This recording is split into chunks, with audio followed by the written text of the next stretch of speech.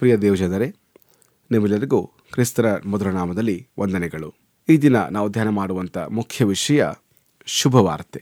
ಖಂಡಿತವಾಗಿಯೂ ಈ ದಿನಗಳಲ್ಲಿ ನಾವು ನ್ಯೂಸ್ ಪೇಪರ್ ಓದುವಾಗ ಅಥವಾ ಟಿ ವಿ ನೋಡುವಾಗ ಬಹಳಷ್ಟು ಅಶುಭ ವಾರ್ತೆಗಳನ್ನು ಕೇಳ್ತಾ ಇದ್ದೇವೆ, ಹೌದಲ್ಲವೇ?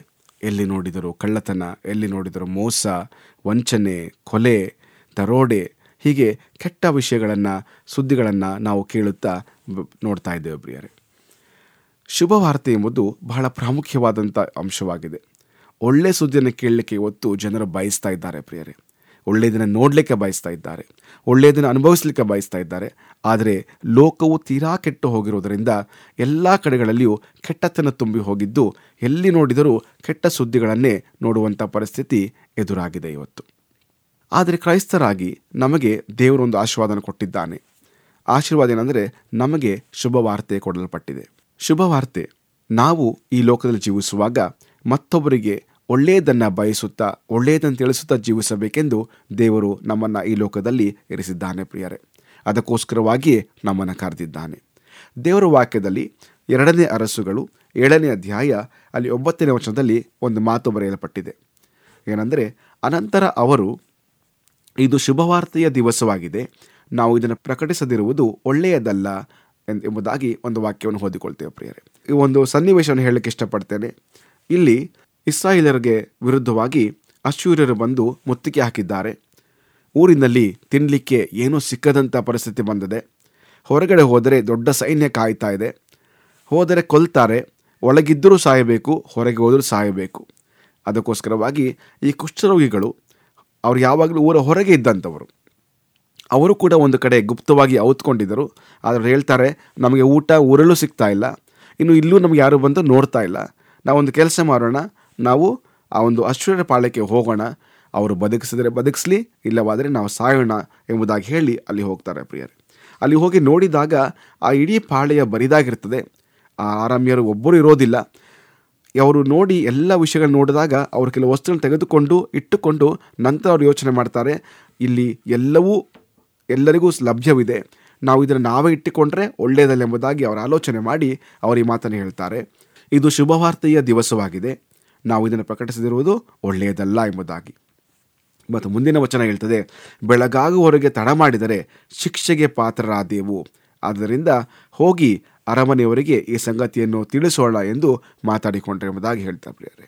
ಖಂಡಿತವಾಗಿಯೂ ಆ ಕುಷ್ಠರೋಗಿಗಳು ಒಂದು ಒಳ್ಳೆಯ ಸುದ್ದಿಯನ್ನು ಆ ಊರಿನವರಿಗೆ ಮುಟ್ಟಿಸಿದರು. ಅದರಿಂದ ಆ ಒಂದು ಇಡೀ ಊರಿನಲ್ಲಿ ದೊಡ್ಡ ಸಂತೋಷ ಉಂಟಾಯಿತು. ಅರಸನು ಸಂತೋಷಪಟ್ಟನು, ಎಲ್ಲರಿಗೂ ಊಟ ಸಿಕ್ತು.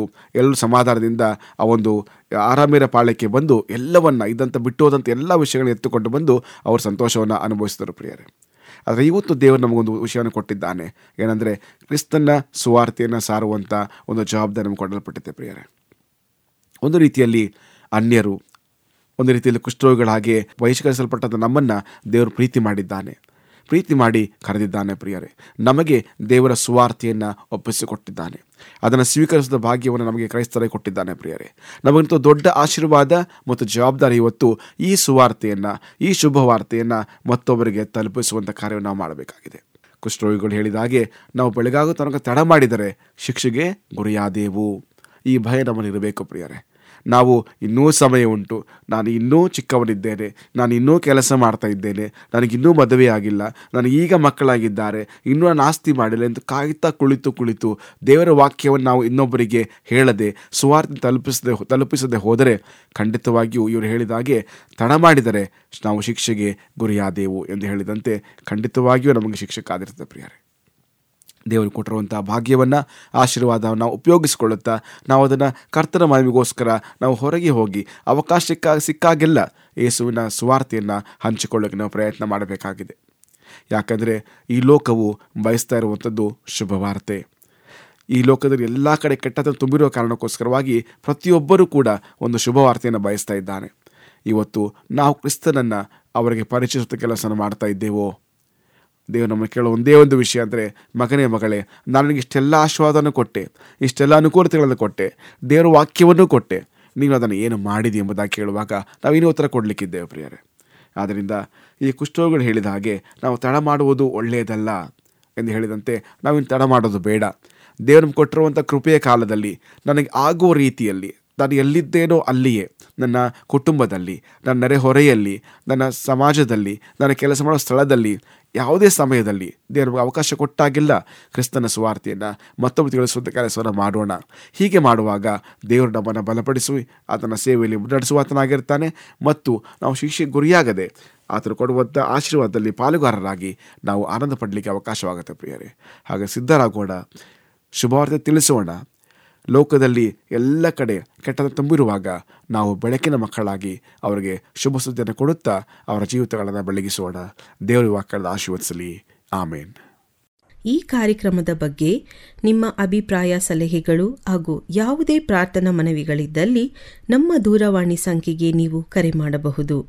ನಮ್ಮ ದೂರವಾಣಿ ಸಂಖ್ಯೆ 9902606453. ನಿಮ್ಮ ಅಭಿಪ್ರಾಯಗಳನ್ನು ಇಮೇಲ್ ಮೂಲಕವೂ ನಮಗೆ ತಿಳಿಸಬಹುದು. ನಮ್ಮ ಇಮೇಲ್ ID info@fibaonline.org. ವಂದನೆಗಳು.